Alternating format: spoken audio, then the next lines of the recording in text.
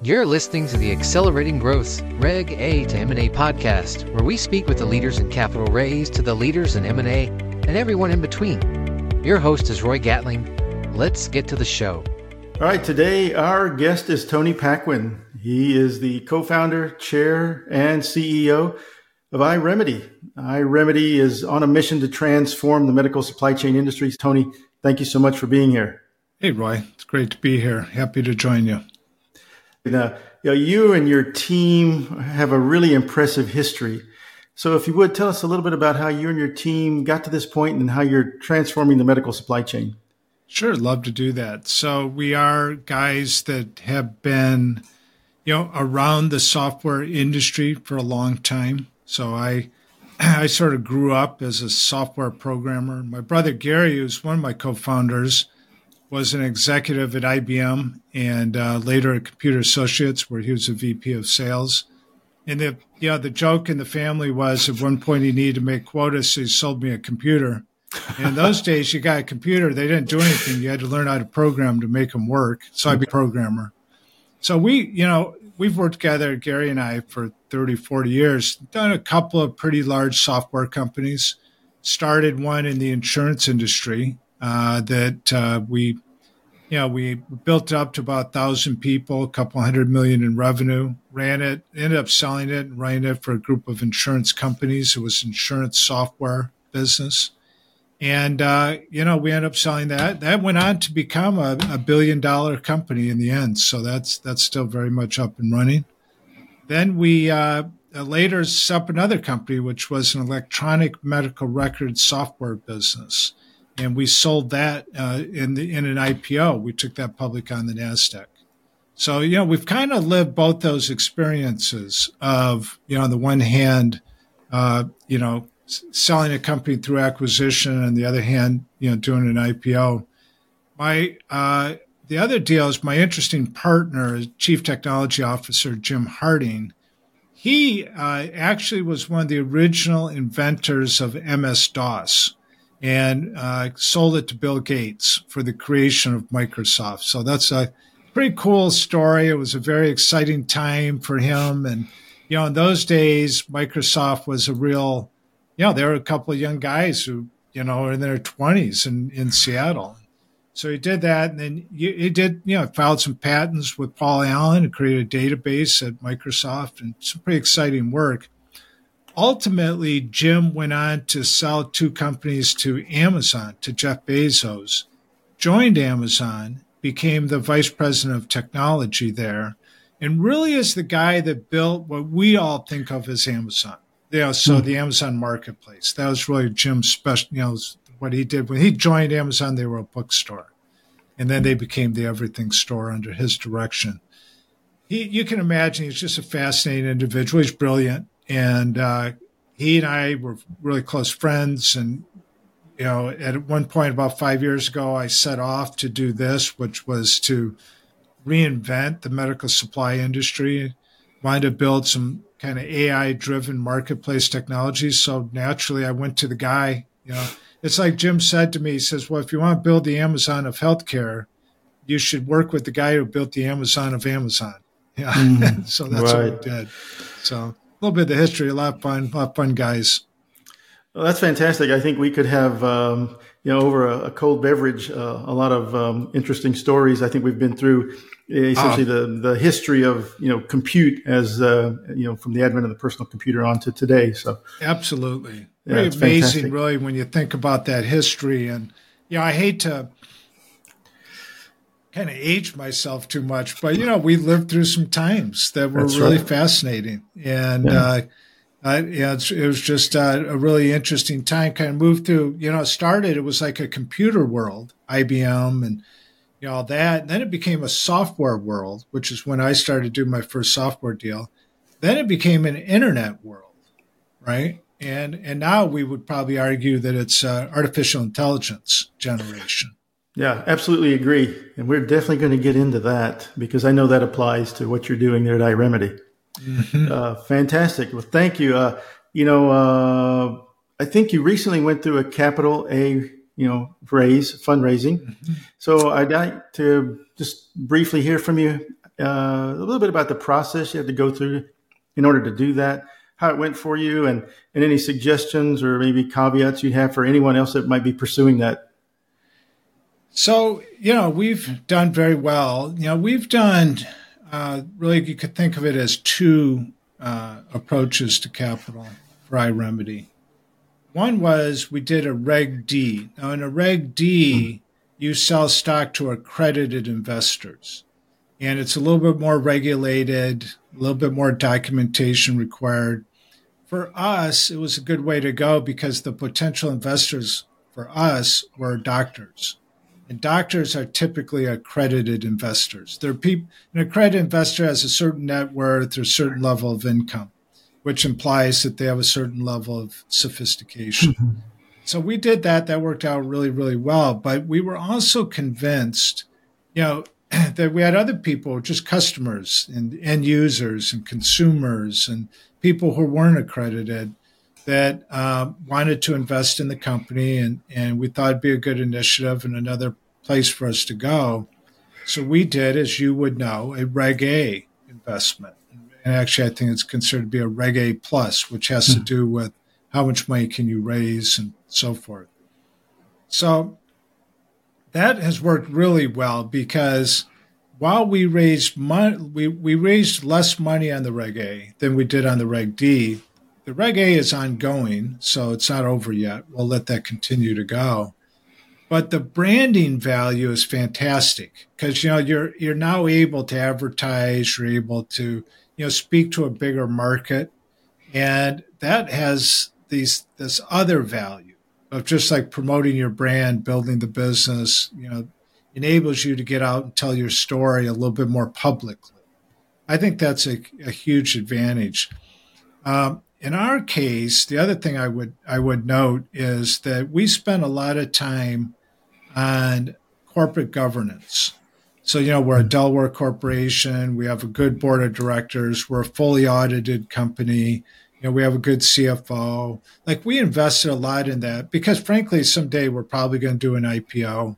So this, kind of exercises the team, gets them ready for that, later transaction.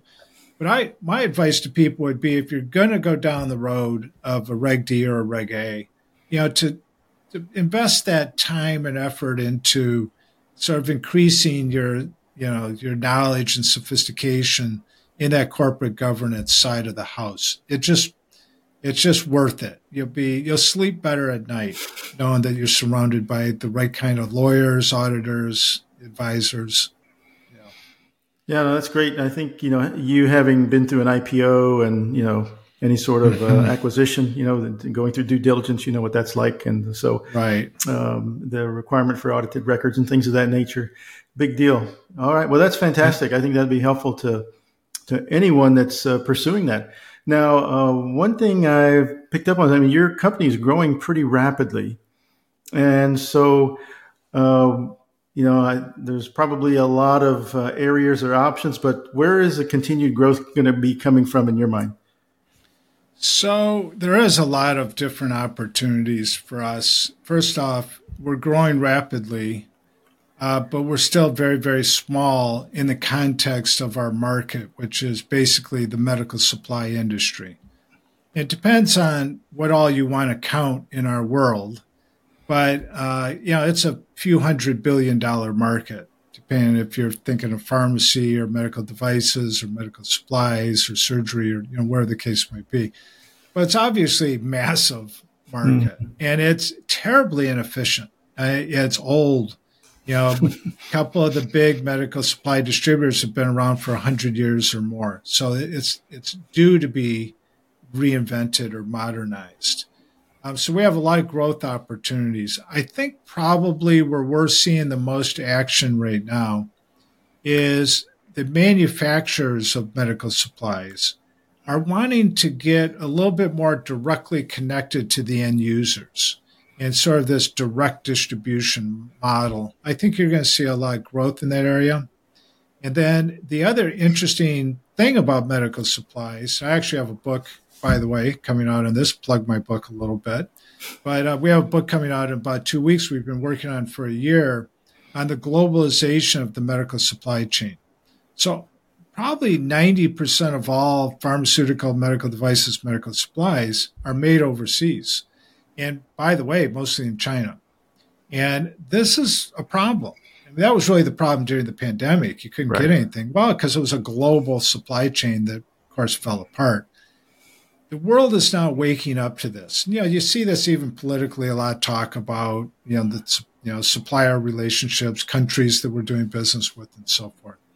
So we see a lot of action in that area where either in the U.S., where they're building new manufacturing here in the States, or, what they refer to sometimes as friendshoring. So in other words, offshoring, but with friendly countries. Like, you're going to see Mexico become a much bigger player in this market, for example.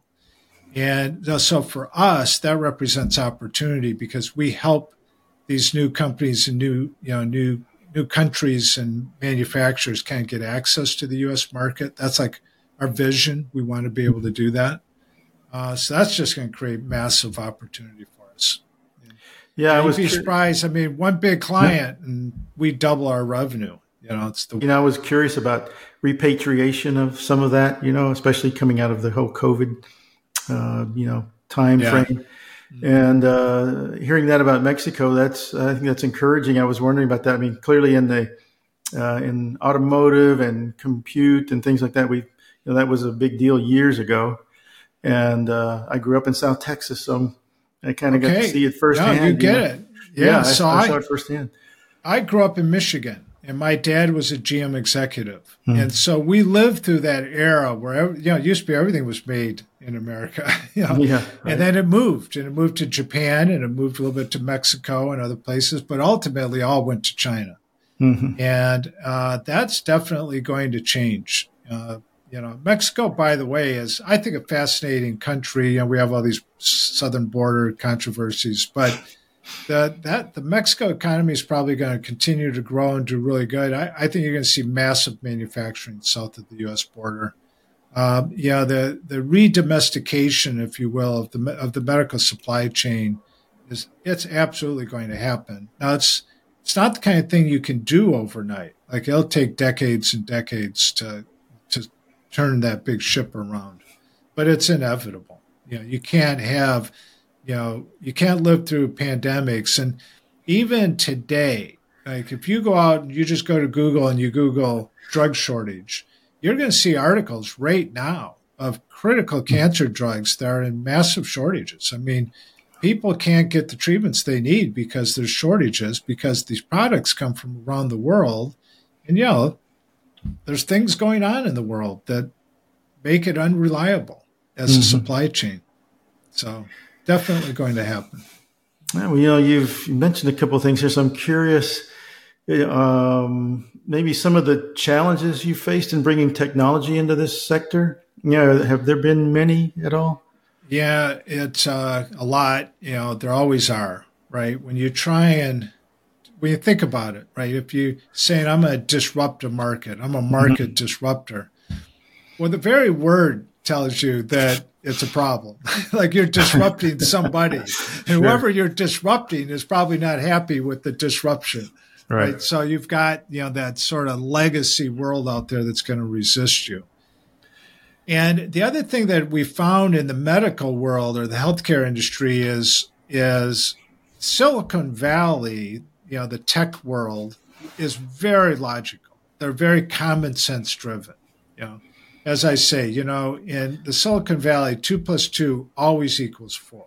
It's logic based. Yeah. But when it's logic based, it's a logic, for Elon Musk and all those guys, they look at it and they go, well, it's obvious. You do it like this. They're smart people and they execute. Healthcare in the United States particularly just doesn't operate that way. It's very political. The largest healthcare provider in the United States is the government. The largest payer in the United States is the government. It's highly regulated, very bureaucratic. And 2 + 2 frequently doesn't equal 4. It's just, it has its own math. And so that's why over the years you would see, Google or Microsoft or others would kind of get in and then they get out.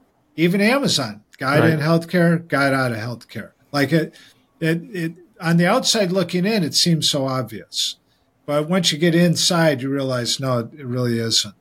And so we're unique because you kind of saw my background earlier. Mm-hmm. Yeah, I'm a software guy, but I've been in the insurance and healthcare world really my entire adult career. And I mentioned Jim, he was VP of technology at Amazon, but Jim and I met many, many years ago when he was doing kind of a venture-funded project with a very large hospital on the West Coast called Providence Healthcare. Mm-hmm. And so he's very unique in that regard, in that he's a globally leading technologist, but he happened to have been exposed to the real world of healthcare. And so that was a rare combination. So, he's able to sort of help me kind of connect these two disparate worlds. But yeah, there's a lot of resistance. It's not easy. And developing new tech solutions is expensive. And you're doing something that's never been done before. It's going to be challenging. Sure. I've noticed, a number of patents or patent, submissions and things. Yeah. Yeah. The total patent portfolio now, directly attributed to iRemedy, we've got about a dozen patents and patents pending. I think we've got about 5 issued and another 10 or 11 pending still, which we feel pretty good about. And, that's it's a phenomenal, resource to protect our intellectual property.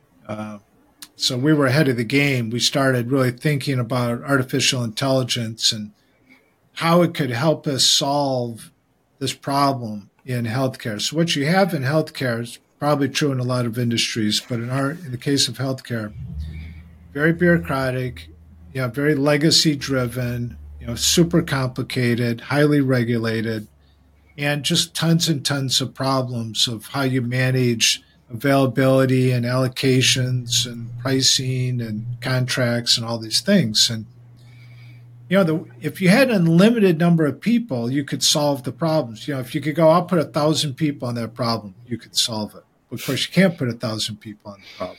And so what we ended up realizing is, well, AI is getting powerful enough. This was back about 4 years ago or so. We said, we could develop AI agents who we could teach to help our staff, and they could then overwhelm the problem, almost like a brute force kind of solution.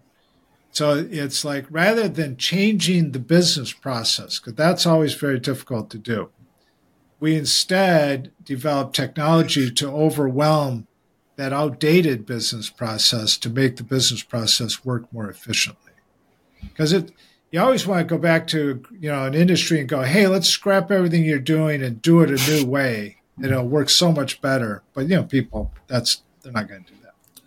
Yeah, I mean, so you mentioned AI, and I just want to dig into that a little bit more because I did a little reading on ways that you're using, but I'd like for you to describe maybe how you use that for your catalog or, whether it's logistics or what have you, but how that really comes into play. Yeah, absolutely. So the idea even our tagline, we talk about smarter supply saves lives. And what we're really saying is to put like intelligence into the supply chain. Because today, there's millions of products, but we know very little actually about where those products come from and how they're manufactured and when they're available and who can buy them at what price. Like, it's just very complicated, and we're not able to do that.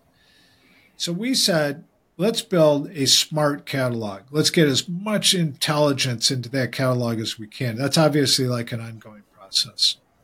And then let's create some digital agents to help us do that. So what we did was we started looking at everything that we're doing in the company. Is there an AI agent that we could develop to automatically take that over? So Deloitte created a term called digital doppelgangers. It's the idea of like a digital agent that replicates a human. Right. And then the human and the agent work next to each other to get a task done. Well, that's what that's essentially what our technology does. And so we call them personas. So we teach a digital agent to do something. And then instead of having one person, so like, for example, we'll have a person that manages our catalog. Anybody in e-commerce, any kind of supply chain will tell you that catalog management is like major hassle, never works properly. Data is always it's always a problem. You'd think it wouldn't be, but it really is. And if I had 1,000 employees, well, I could just sit there and manually fix the catalog all the time, right? But again, you can't. So what we did is we trained an agent to manage the catalog. So it can go out on the internet and it can learn databases from other websites and it can pull data down, and then it can talk to our various distributors and dealers, and it can check availability of a product in real time. And it can do the things that a human would do. It's just a whole lot of them. Again, you overwhelm it with brute force. So we've developed, about 5 of these personas, and we're always looking to do more, that kind of run our business for us. So it's interesting. We're still very small. We did, 50 million plus last year, but we have, I don't know, right now I have to go check, but we have like 20 employees. I mean, we're, relatively very small. That's a great financial ratio there.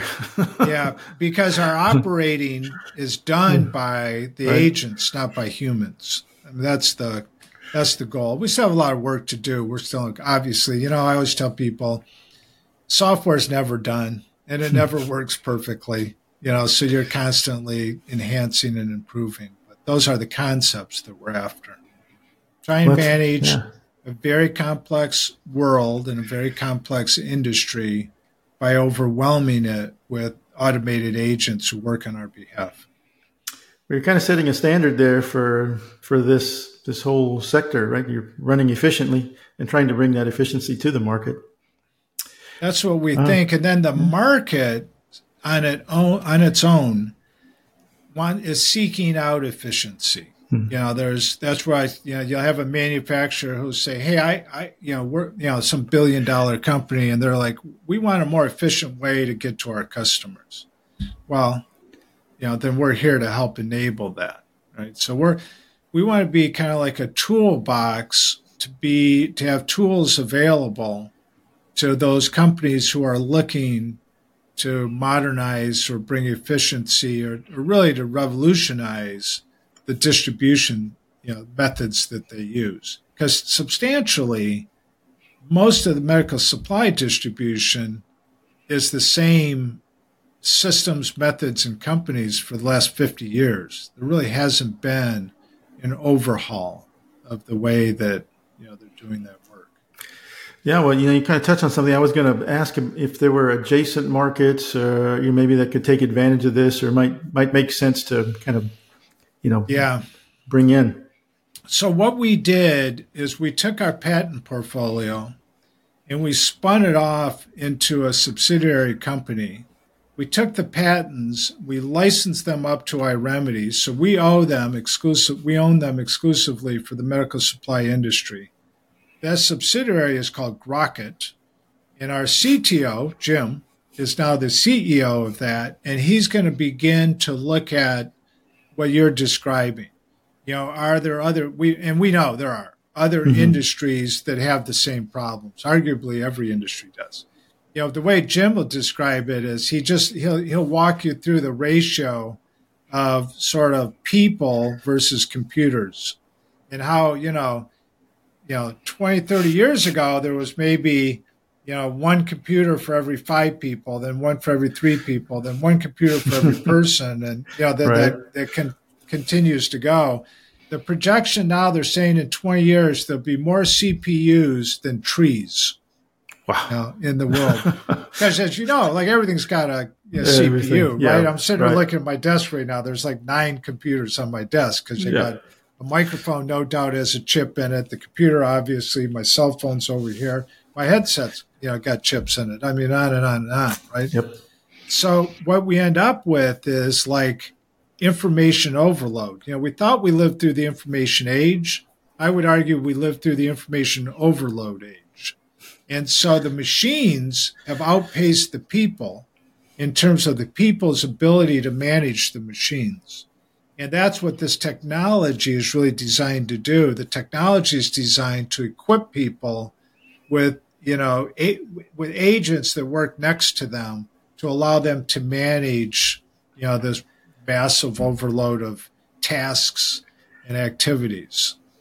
Again, it's, you and I think about it all the time, but I'm like, I get up in the morning, I'm on my phone and, I got this thing and social media and this function, that function, off you go, right?